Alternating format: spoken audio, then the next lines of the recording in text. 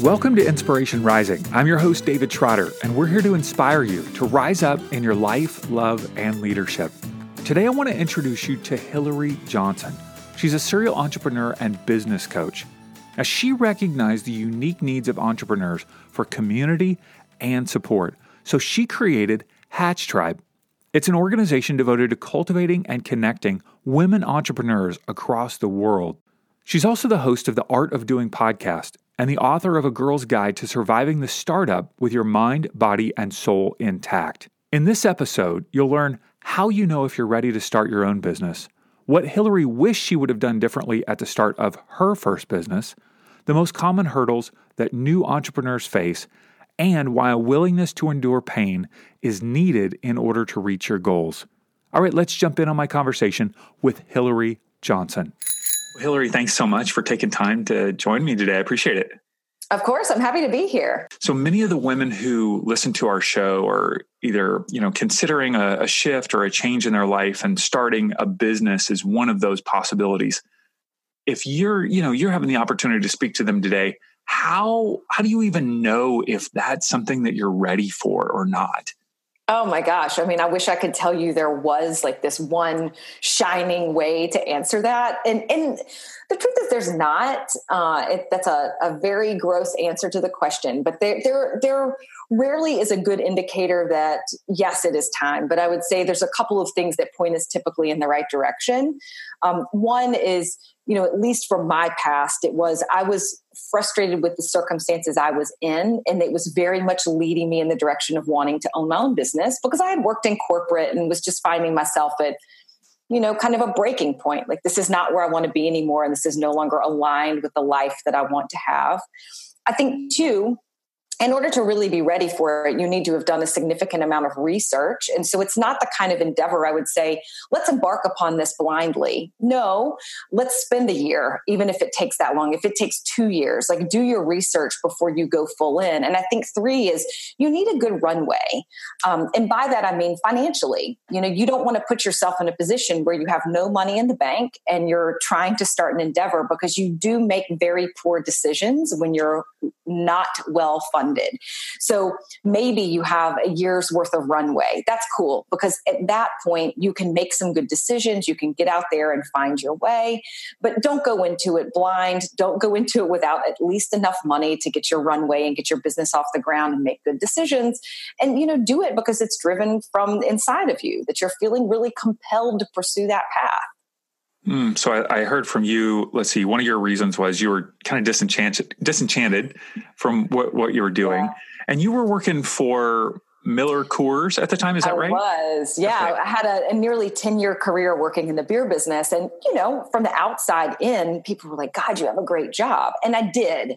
But I also wasn't enchanted with it. I reached a point where I was like, gosh, like, this isn't my life anymore. Like, I'm very much living someone else's definition of success, someone else's definition of what a good life looks like. And, I wanted something different. I wanted a life, and I had been moving every 1 to 2 years and relocating for my job. And I'm like, when is it going to be me? Like, when am I going to have my feet on the ground and actually have a life that is not just this work? Yeah. Okay. So disenchanted, I definitely have felt that in my own life in different ways. They always say that if you probably want to be a leader as well, if you're disenchanted with whatever context you're in. The other was a lot of research, of course, not just on probably how to start a business, but also on the particular area of business that you're wanting to get involved in. 100%. And for me, that was 2 years. And in part because I had relocated for my job, and I'd moved to Chicago, and I had a 2-year window where if I had moved, I'd have to pay back relocation expenses. So I thought, good window of time to start doing research and get prepared. And also being from the South, I was like, man, the Chicago winter weather, not for me, so the motivation was high to figure it out. But yeah, I used that time wisely. So I would come home from my day job and then sit at home at night and research and really try to uncover ideas at first. But then when I landed on the first idea for my first business, it was like, how do I go deep down this path and research this enough to feel really comfortable launching a business and knowing what the heck I'm doing, so to speak. Yeah. Yeah. And then you said a year of runway of income. That's a lot. Who does that? A year? I mean, you want to be funded. That? Yeah. Oh yeah. I had plenty of money to be able to do it. And of course I burned through all of it and then lost a bunch of money, but that's what entrepreneurs do. But you get more comfortable with that over time. But I would say, if it's just a side hustle and you're able to start it while you're running your current business, that's great because it gives you a way to start making money and pulling in income during a time when you're pretty well protected. But for other people, you're going to have to leave your job entirely to really pursue what you want. And I think in that case, you really do want to have more money in the bank because the mistake I see most business owners make, if they're not well funded, they make decisions from a place of scarcity, which means they're cutting everything off. They're saying, I can't afford to spend money on marketing. And I'm like, well, then your business is going to fail. Or I can't afford to get out and go make these sales calls because I'm spending all my time inside of my business. And I'm like, well, your business is probably not going to make it either. So you want to be able to make good decisions. And when we have enough cushion in the bank, we make better decisions. It seems like the side hustle path is so common today because you don't have to build up that much runway. Would you say? Without a doubt. Yeah, 100%. And I think there's a lot of businesses that, they might generate an extra $10,000 or $20,000 for you for a year. And that could be awesome. And you may never need to go the route of launching that business full time. And I don't discount that for 1 minute. I mean, with Hatch Tribe, we have plenty of entrepreneurs that are part of our community and they're side hustlers, but they are just as much an entrepreneur as you and I are. And I encourage them to step in and be part of that. And, sometimes you're like, gosh, this is transforming into a full-blown business and I don't want to go do this other job anymore. And then you find your way to exit the one and go fully into the other. Yeah. What would you say are some of the, we know all the upsides of the side hustle. I mean, those are, talked about all over the place. What are some of the downsides of a side hustle? The biggest issue I see is typically it gets deprioritized. So, of course, it's going to come last after some other things. You have a job, let's say, that's paying you full time, and then you have this other thing you're trying to work on the side. Well, it is, quote unquote, on the side. Yeah. So time is limited, and oftentimes you don't have enough time to really invest in it to see it grow.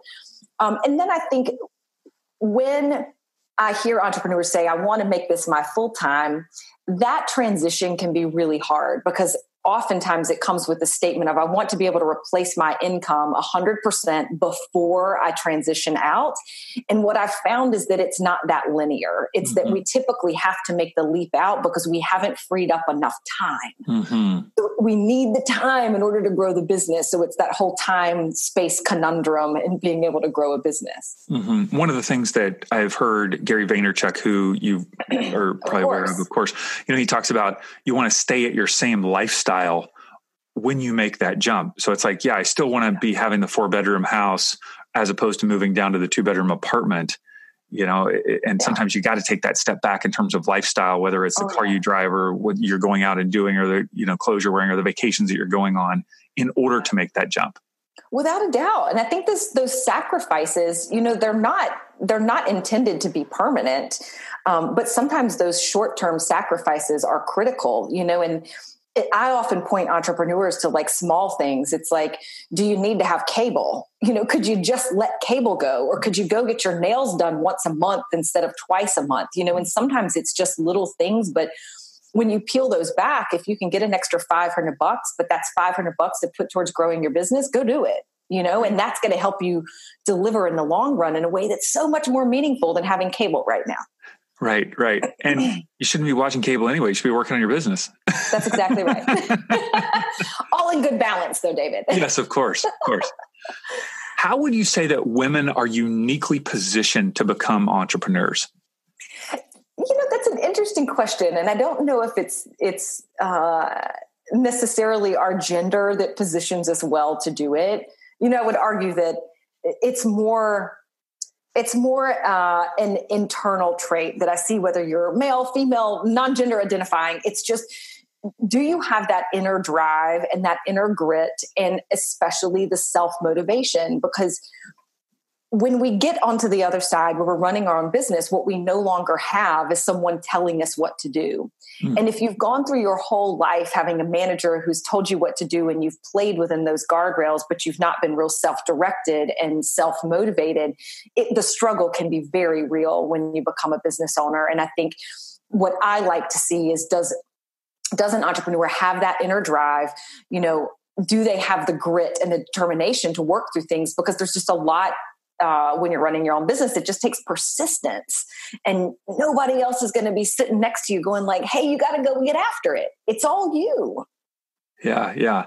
A lot of our listeners happen to be women who are making a transition because their children are either going to school at a young age or they're going to college, and now so they have an empty nest. And one of the things that I'm trying to help women see is that there are so many entrepreneurial skills that have been developed if they, whether they've worked outside the home or not, because all of the management of these details and the coordination of all of these personalities. I have 2 teenagers. I have a 16-year-old and a 19-year-old. Yeah. And my wife is a genius at managing their different personalities way better than I am. And that could be her personality, could be gender, could be whatever. All I know is she's amazing. And so, so many women that I see have this unique ability to manage so many things at one time. And because culturally, or maybe it's just how their relationships have played out, they have stepped into a role where they're oftentimes managing not only their family, but oftentimes even a full-time job. You know? And so, lots of complexity. Yeah. It's just so beautiful. And to go, no, that's entrepreneurial in a lot of ways, Yeah. So powerful. It's actually really fun. I mean, even on my team right now, I have her name's Nina, and she's our community manager, and she's a stay-at-home mom, and she has a almost 2-year-old, and then she has another baby on the way. And I love working with her. And I've had other team members before who have been moms, and I will tell you, they do bring a certain level of attention to detail, but also like complexity, and they're okay handling complexity. So, I mean, it's a generalization, but it is one that I think has been often true. And, I think all of us bring something unique to the table, and no matter whether you're considering your own skill set or the people that you're putting on your team, it's just kind of looking at what are someone's natural gifts and talents that they show up with and harnessing that. I mean, we do well when we can lean into our strengths versus trying to like shore up all these weaknesses all the time. So if someone's a detail person, let's let them rock out on the details, and if the other person's a big picture person, let's let them do that. Like, we don't need them to change what they're doing. They might need to understand it, but they don't have to fundamentally change. Yeah. Have you personally gone through the Strength Finders assessment? Yeah, we actually just did a workshop on it last week inside the member circle. It's one of my favorite things. Okay. Tell me what your 5 top strengths are. I'm not going to remember all of them. Okay. All right. Well, a few of them if you happen. The first one, and I can never remember what the word is, but it basically translates to problem solver. It starts with an R, but I can never remember the word. Okay. All right. But not shockingly, that's something that I do, because as a coach, it's what I lean into. I want to help problem solve, and I want to help my clients figure it out. God, I wish I had that sitting with me. If I'd known you were going to ask me that, I totally would have had it. I'm wondering if it's sitting next to my desk. But I love Strength Finders. It's one of my favorite things. And we're actually doing a workshop with our team where we're taking all of our team's top strengths and then laying them all together so we can see how we're showing up as like a brand, which is kind of a fun little, that's great. Fun little thing to layer over. That's great. So I wish I could remember the other ones. As you're looking for yours, I'll tell you mine. Yeah, what you got? Competitor. Or competition, I guess I would say. Command, which is competition. I always grew up thinking, kind of more of my spirituality tradition, competition was seen as a negative thing. And so when I saw it in the context of Strength Finder, I go, oh, no. Yeah. I mean, I am competitive with other people, but I'm competitive with myself really more than anything to kind of keep getting better. Command, if there's any lack of leadership, I'm going to step in. Let's see, activator, if something needs to be done, I'm on it. Input, I love getting input from others on, how to make things better. And then the 5th one was futuristic, seeing things. Okay. I like it. Okay, I found mine. Okay, good. Okay, so number one is restorative, and that's the one that's like problem solver, restorative. The word doesn't make sense to me. That's why I can never remember it. The second one is significance, which I think is like you want your work to be meaningful. And fortunately with Hatch Tribe, I've now found that. I didn't have that though in prior iterations of life and in career. So to me now, like living that, I'm like, of course now it's a top one. Yeah. Learner is one of mine, which makes sense. I mean, I'm like a book geek. I'm constantly in, learning mode. Discipline, which to me seems funny, but I am pretty disciplined about my schedule and routines and like keeping myself motivated, whatever. And the last one is activator. So I have that one in common with you. Oh yeah. So, yeah. That's so fun. What's funny about this too, is I took this probably 8 or 9 years ago when I was in the corporate world. And my top 5 strengths were totally different. And it's interesting to me because, of course, as my life has changed, like my role has changed entirely. Like I was doing a very different job than I'm doing right now. And so I thought originally, well, surely they will stay the same. Like futuristic and strategic had been in my top 5 before. Okay. And they're still around. Like futuristic is number 6 for me and strategic is number 11, but they've just changed and these other ones have risen up, which I think is so fascinating. That's cool. That's cool. When you were first starting your business, what do you wish you would have done differently? Your first business, I think, were you in event management or event planning? Yeah. Is that what you were doing? Yeah, we were producing very large scale festivals and events. So if you picture like 1,000 to 4,000 people, like those size of events and things for the public. And what I wish that I had known is that I could have gone smaller. And I don't necessarily mean like the number of people in attendance at the events, but there were things that we were just trying to do at like a 100% level, A++++. And it didn't have to be that complex. And we were doing give me an example. Everywhere. So first festival we did was called Charleston Beer Garden. I live in Charleston, South Carolina. And so this was a beer festival that very much was kind of bringing together the skill set I had working in the beer business and then the craft beer, which of course was exploding at the time. This was about like 8 years ago. And so we had just like gone gangbusters. We're like, we're going to get a local plant shop. What do you call those places? I want to say greenery. Oh, like a nursery? Nursery. Thank you. Yeah. So we went to all these nurseries and we were like, we need plants. Like we have to have plants so we can make these beer gardens really look like beer gardens. And we wanted it to look amazing. And so we filled up a U-Haul full of like palm trees and all these other plants so that we could make it just so sexy. And I will tell you, when we got out there, we were like, well, that was a lot of work.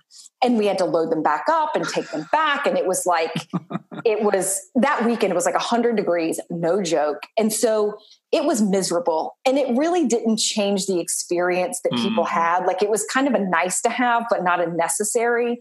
Yeah. So I often encourage early entrepreneurs to just say, is there a smaller version or a simpler version that you can bring to market? Because even if we're not talking festivals, let's say you're talking like, I want to sell a course. Well, can we just take it down to the most simplified piece? Because oftentimes we're just making it more complex or we think we need to deliver more for our audience when we really don't. It's oftentimes just a very simple solution, but we just keep adding and adding and adding and adding and adding. And I'm like, no, just pull it back. Like come at it from 75% and it's probably going to be okay. And I wish that I'd known that. Why do you think that is? Is it out of insecurity? Is it a desire to over deliver? Is it because you really like plants? Is it, like what? not necessarily why you did that, but why do we do that as entrepreneurs trying to kind of max out? You know what I think it is? It's until I just call it imposter syndrome, and I think your listeners probably are familiar with this, but if not, I'll just explain it in my 2 cents. When you're stepping into the role of an entrepreneur, you haven't fully put on that suit yet. You haven't totally embraced it. You haven't embodied it. You haven't owned that title, so you're trying to prove it. You're trying to prove that you're a legitimate business owner, that people should buy from you, that they can trust you, that they can spend money with you. And I think what we do is we overcorrect and we just try to provide so much value so that people will see us as being valuable and want to buy from us. Mm-hmm. And we just go over the top and it's so unnecessary, but you don't know another way yet, and you haven't learned to stand confidently and like, yes, I own this business and I'm really freaking good at it, because we haven't done it yet. We're not really standing firmly in our shoes.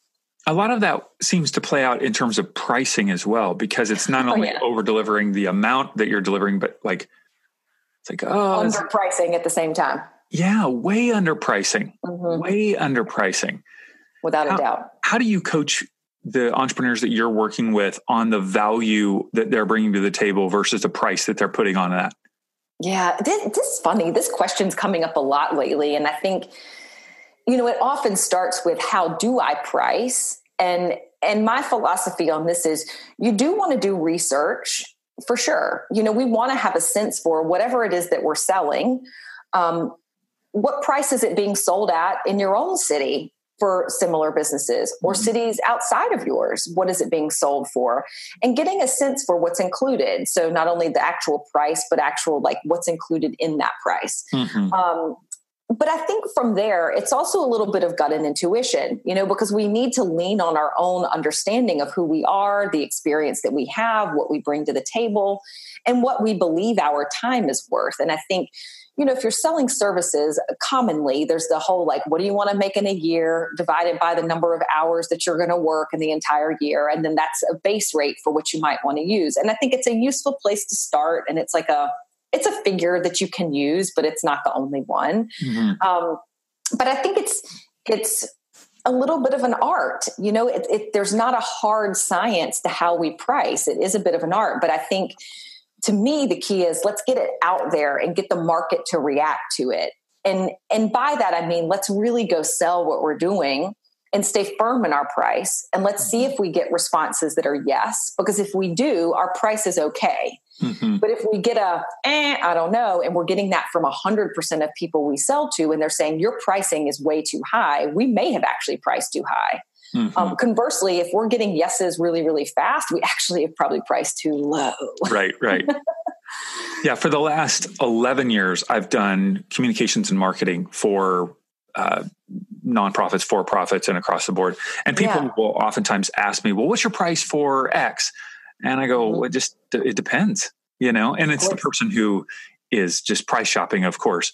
And I always tell them, I go, I never bargain. Like, you're never going to talk me down. Like, the price is the price. And that's good advice. And if if it works for you, great. If it doesn't work for you, totally okay. Like, totally okay.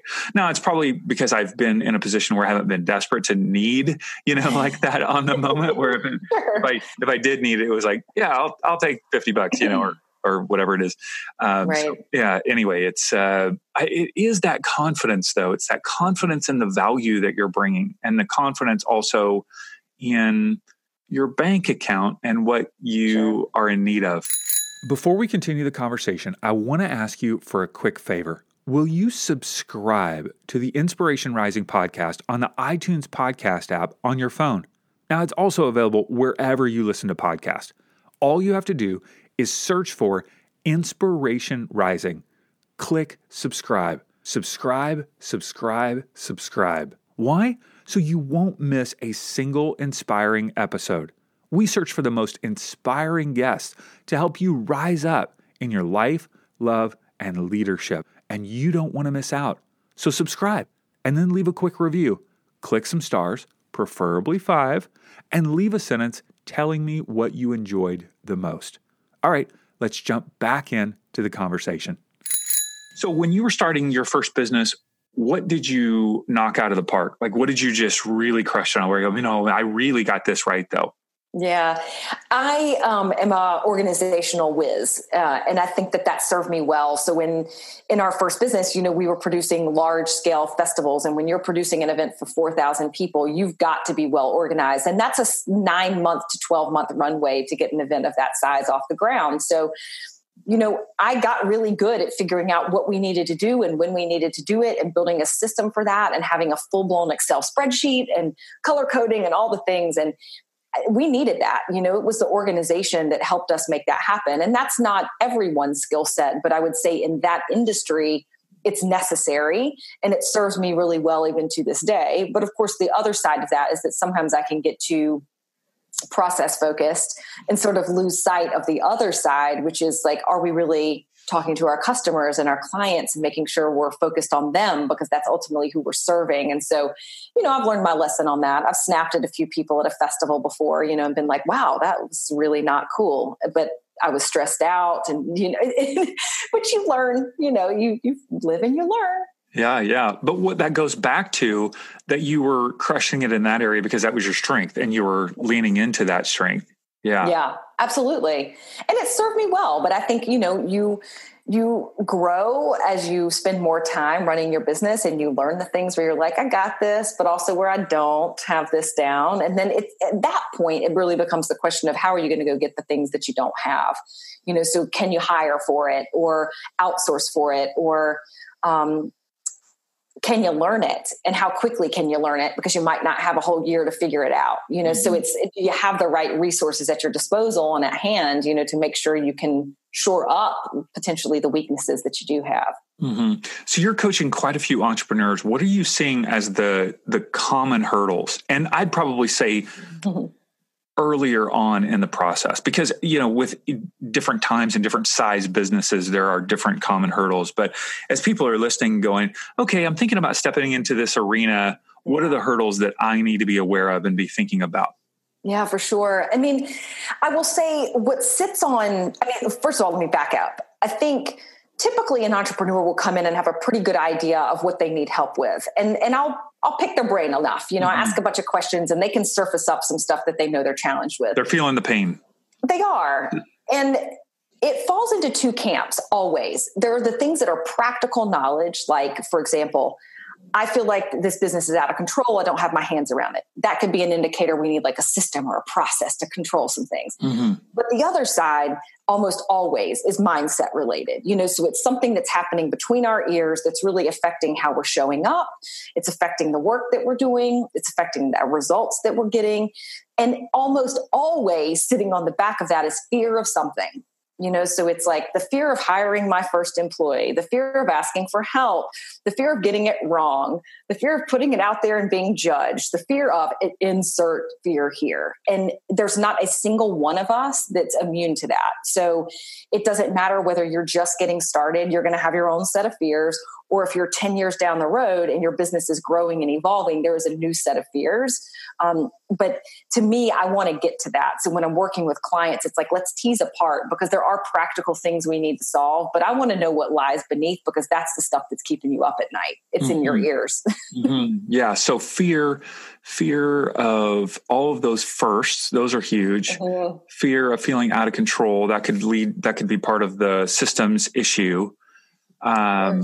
Yeah. And so how do you coach people then? Each fear is different, but how do you then, okay, you've identified the fear. What's the next step? Yes. So for me, fear is replaced, because fear is doubt. Doubt's replaced through action. And so what I want to do is figure out what's the thing we need to do to build your confidence. It's always an action step. It's never more thinking. So let's get you out of rumination and get you into taking action steps in your business. And so to me, it's just practical. It's like, we understand what's happening. Now, practically, what do we need to do to get you moving forward? Because I don't want you to continue thinking about this and like just mind screwing it to death. It's like, let's go. Let's figure this thing out. So it differs depending on what the fear is and what's showing up actually in the business. But I will tell you, it always leads to an action step into moving it forward. And as soon as we can get into action, we now have data, and data is important to make decisions with. So like, let's try it. Let's see what happens. And what I ask my clients always to do is like, let's just put on like our experimenter hat and go out and give it a whirl. Like, let's release expectation for results and let's just go do the thing, whatever that is. So if it's making sales calls, for example, like, oh, dreadful. Like, let's just go do it. Who cares what happens? And let's just see what happens. And usually it's good stuff. It's like, oh my God, like someone said yes, or someone introduced me to so-and-so, or it wasn't as bad as I thought. Oh, great. That's awesome. You want to keep doing that now? Yeah. So we break the cycle by getting them into action. Yeah, that's so good. Connected to that fear is pain. And I recently watched a video that you put out a couple months back that says you were asking the question, what pain are you willing to endure to reach your goals? What pain are you willing to endure to reach your goals? Why would you say that's an important question to ask ourselves as we're starting, whether a business or a project or something new? It's because things that are new are uncomfortable, and we're going to have to become best friends with discomfort in order to get there. And there are, like we were talking earlier, there are sometimes sacrifices we have to make. And sometimes they're short term. It could be like, I need to sacrifice cable, it's our joke, for, 3 months. But sometimes they're bigger. Like, I'm going to need to move into a smaller place so that I can decrease my expenses because I really want to see this dream become a reality. And I need to cut the amount of money that's going out the door for my own lifestyle every single month, knowing full and well what we're trying to build is something that's so much bigger that allows us to live a bigger life down the road. And, some people are not willing to make sacrifices. They want to keep living that big life that they have, and they may not have the money in the bank to then fully fund their business. Or they say, I don't have the time. I want to spend, only 10 hours of my life working on this business. Well, that's cool, but your business will only grow to a certain size if that's the time contribution you have to give. So I think there will always be some amount of sacrifice. And in my mind, I can't imagine that there's not. It's just like in life, like, and no matter what we're doing, we're choosing every day how we spend our time, how we spend our money, how we spend our energy. And some things get full blown 100% and some things get 50%. And that's okay though. But I think it's, we got to get comfortable with being uncomfortable because that's just it. And as a business owner, you're uncomfortable a lot. Yeah. Leadership expert John Maxwell, just heard him say the other day that everything worthwhile is uphill. And I hated that. I was like, this is the worst. This is the worst statement ever. Everything, but it's true. Yeah. Everything worthwhile is uphill. I thought, well, when's the downhill? When's the coasting? When is it gets easy? For me, the pain is less about the lifestyle change or the amount of hours. That could be the case for some people. For me, the pain is being required to do things that I don't want to do. Yeah. And that doesn't mean paperwork, although who wants to do that? It means having conversations that I don't want to have. It means stretching myself to go connect with someone in a way that I go, I'm an introvert. Like this feels painful. I don't it could be making certain phone calls. It could be letting someone go. It could be networking. It could be, right? I mean, all these things. They're all have very real. Yeah, we all have different lists of things that make us feel uncomfortable or that cause us pain. And those are all the things. I'm not sure that you can answer that question. What pain are you willing to endure to reach your goals until you are faced with that pain? That's a good point. Yeah. Right. And I think it evolves too, because your point about, having to let someone go is a really good example. Like it shows up and you're not anticipating it necessarily. And then it's there and you're like, man, I got to deal with this now. Like I am being called upon to do this work. I need to do this and I need to handle it well. And I've got to figure it out. And I've never had to do it before. And I'm going to figure it out. Like if we've gotten to that point where we can build up our confidence enough, we know that no matter what comes our way, we'll figure it out because we have enough people around us that can help provide insight. We know where to go to get the right answers. We're not going to sit and stew on it alone. And we trust ourselves, we trust ourselves that we will figure it out. Mm-hmm. I'm almost thinking too about this pain because I have pain all the time. You know what I mean? Like I just part of life. Like there's things that people go, they ask me, well, how do you do these films or how do you do this stuff that you do? And I go, well, I just do a lot of stuff I don't want to do. And it sucks. It's horrible. I don't want to do X, Y, and Z. Yesterday, this is a great example. Yesterday, I'm thinking about my interview with you. I'm trying to get some social media stuff out. I'm prepping for some other interviews. Well, I have a sales agent who wants to rep 2 out of my last 4 films. And he's got 3 contracts in front of me and 2 other documents and all these files that he needs. And I'm going, I don't want to do this. This is the worst. This is so painful.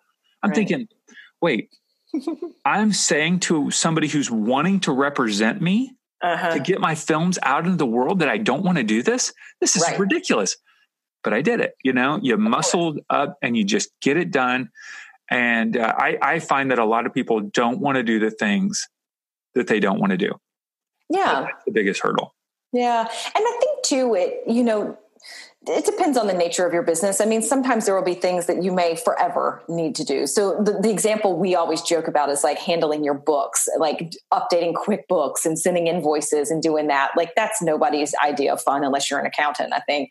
Right. And it's a necessary evil for many of us until you get to the point where you hire someone. And a lot of times, when people say that they are looking to hire and they're like, where do I start? I'm like, what do you want to get off your plate? Let's start there. Let's get rid of the task you hate. Yes. Because there are people who want to do those tasks and it doesn't have to be you. So let's go pay someone to do them. And that gives you more time working on the things that you're really joyful about and that are more in like your zone of excellence. Or right, right. Yeah. The other path that I try to take in those moments is a path of thankfulness, to go, wow, I have a big problem here. I've got somebody who wants to help me and they're asking for all these things. How can I be thankful for that? Or how can I be thankful that I have money that needs to be accounted for or that needs to, Absolutely. It's that path of thankfulness. Yeah. Good point. Reduce the pain. Yeah. All right. So, in a lot of the things that I've heard you talk about and read about Hatch Tribe, there's this sense of women coming together to be in community, to support one another, to encourage one another. And yet it seems like a trait that a lot of entrepreneurs have is the trait of competition or being competitive. Like I've got to root out the competition. I've got to go up against them. I've got to research them and then go up against them. And so how does that play out for the women that you're bringing together? How do you deal with the competition that I would think we wouldn't say is necessarily a bad thing, but yet it can have negative ways that it plays out? How do you deal with that? Yeah. I mean, with Hatch Tribe, our core value is community. And so, the person who is part of our community is someone who greatly values being part of that, being part of a bigger picture and knowing that we're better together than we are apart. And it doesn't mean, of course, that we don't have members that are competitive in nature and competitive in spirit, but we simply don't make space for that inside of our conversation. So it's like, sure, like a great example is there are plenty of people who are in the marketing world that are part of Hatch Tribe, but yet they all play nicely together. They share knowledge with one another. But at the end of the day, if they're bidding for a piece of business and presenting to clients, they're probably competing against one another to get it. And it's all in good spirit and in good fun. But our core value very much is like, let's build this as a tribe because we want you to have a place to come and exchange data, exchange information, make connections, build your network. And oftentimes, even in competing businesses, they're sometimes able to refer clients because they get someone who's not the quite right fit for them. So they say, let me go give it to this other person. And it's a beautiful referral. So I think we see the spirit of competition and people that are really hungry to succeed, but also their bigger mission and their bigger value system is being part of a community. And that's what we really do. So, yeah. Mm-hmm. Now, I obviously I want to get to how people can be involved with Hatch Tribe, but you're in several cities right now. But as people are listening to this in different places around the world that they don't have access to a physical connection with Hatch Tribe, how would you suggest, whether they are an entrepreneur already or they're thinking about starting their own business, how do they develop that community? Because it can feel so isolating working on your own business. How could they develop that for themselves? Yeah, without a doubt. So we'll talk about Hatch Tribe in a minute, but I think if you're an entrepreneur right now or thinking about becoming a business owner and you're just like, where are my people? The first thing to do is ask. And that's innocently enough how Hatch Tribe started. I mean, I put a post on my own personal Facebook page and said, hey, for all you out there that are entrepreneurs living in Charleston, would you all be interested in getting together and hanging out and, I don't know, having a conversation about what it's like to own a business? And the response was overwhelming. So I think if you're really craving connection, but you don't have those people in your orbit, start by just asking the question and use the platforms you use personally. So like go to Facebook, go to Instagram, put it on LinkedIn. Just work your network and find some people who are doing that. And what I find, like I'll go out into coffee shops in town and I'm like, oh, there's 3 or 4 people from Hatch Tribe that are like totally hanging out and they're having coffee and they're building their own connections. And nothing makes me more excited than to see that happening without it taking our events to necessarily bring them together. Like they've met through Hatch Tribe or through our virtual community. And then they're there like in human form doing the thing. And I'm like, yes, that's it. That's awesome. So really, you got to seek it out yourself. You got to figure out a way to make those connections happen. And it can start small, even just with one other person. 100%. Yeah. And it snowballs really quickly. I mean, I think people, my perspective too. I mean, the first business I owned, I looked around and I'm like, where are the other women entrepreneurs? Like, I didn't know them. I didn't see them. I had no idea they existed. And when we made that call and really asked where they were coming out of the woodworks in droves. And like, oh, wow, this has been a need. Like, people needed an opportunity to connect with one another. And we just had no idea that all of us were out there doing this similar thing. And we were probably all working in our houses and thinking I'm the only one and I'm isolated and alone, but we weren't. Mm-hmm. We just didn't know one another yet. So you're not alone. I can assure you that. And there's probably someone who's like right down the street from you who's thinking the same thing. It's just a matter of making that connection so you can pal up. That's awesome. All right. So tell people, no matter where they live, how can they benefit from what you've created with Hatch Tribe? Yeah, absolutely. So, our mission really is to touch the lives of 1 million women entrepreneurs through Hatch Tribe. And in order for us to do that, we knew we needed a virtual solution. So while we do have live events, and we're currently in 3 cities and probably expanding to other cities later this year, our virtual platform is called the Member Circle. And you can go to hatchtribe.com/member circle and find all the details there. But it is where we engage and we do what we do live, but we make it happen in a virtual way. So it doesn't matter whether you live in California or Charleston or Italy, you can be a member in our platform. And really, there's 2 things that we do and we live out. One is building the connection. So it's an immediate network, a place to come, get right connections, get referrals, ask for advice, get the things that you need from a wide array of business owners who are living it and doing it. And I will say it's everyone from newbies that are just getting started to entrepreneurs that have been in business 25 years plus. And then the other side is really cultivation, because what we know is that nothing really prepares you for the business of being a business owner. And so we want to teach you the things that you need to learn, but also do it in a shorter way. So we bring on mentors and we have master classes, workshops, and then on-demand courses to teach you the stuff that you need to know so that you can run a better business and learn it quick, because, you don't have a lot of time as a business owner. Yeah, so, that's great. All that plays out there, and it's, a wonderful way to make new connections, whether it's in your city or elsewhere. But I think, for getting advice, it's spot on. You don't have to go Google, go ask other business owners and let them help you as opposed to Googling blind. Yeah. And now Member Circle, is that open all the time, or are there certain windows of enrollment, or how does that work? Yeah, so we open it a couple times per year. Right now it's on a wait list. So, depending on when this airs, if you go to our site, you'll see a wait list. So just enter your email there and then we'll open it up. And I think the next opening probably will be around this spring. So I'm thinking around April. So great. Yeah. And obviously there's an investment required to be a part of that Member Circle. And back to what you said, that you have to invest money in order to take your skills to the next level. You can go Google all you want, but you're going to find random bits of information all over the place. But to be able to have a community, and the community is really what's so valuable. Yeah, without a doubt. And I think, there are boatloads of free resources, and I'm not going to knock it for one bit. If you can find a good free resource that works for you and you can get what you need, great. But I think what we found over time is that when people invest, they show up big. They're invested in themselves, they're invested in their business. And with that comes a certain quality and caliber of consult, so if you are looking for advice for your business, I'd much rather get it from people who are also invested in their own businesses than really putting it out in, say, a free Facebook group where we don't necessarily know the people that we're getting advice from and whether or not we should take it as valuable or not. So just my 2 cents. Yeah, no, I agree. I love it. Well, I love what you're doing. I'm very attracted to what you guys are up to and that you're in 3 cities, which is great. And you're expanding. So I just think it's going to keep growing. I think 1 million's too small. Got to increase that number. We could go to 1 billion, I guess. I don't know if I'll live to see it happen, but you got a lot of years in front of you. You're good. Thanks. I appreciate it. Well, thanks so much for taking time to hang today, Hillary. Really appreciate it. Thank you. This has been awesome. If you've been inspired or learned something from this episode, do yourself a favor and tell a friend. By sharing a learning with someone else, you'll actually be solidifying it in your own mind and heart, and more likely to implement it in your own life. Tell them about our conversation and let them know that they can listen to the Inspiration Rising podcast on the iTunes podcast app on their phone. Check out our website at www.insporising.com. That's INSPO rising.com, and on all social media platforms as Inspo Rising.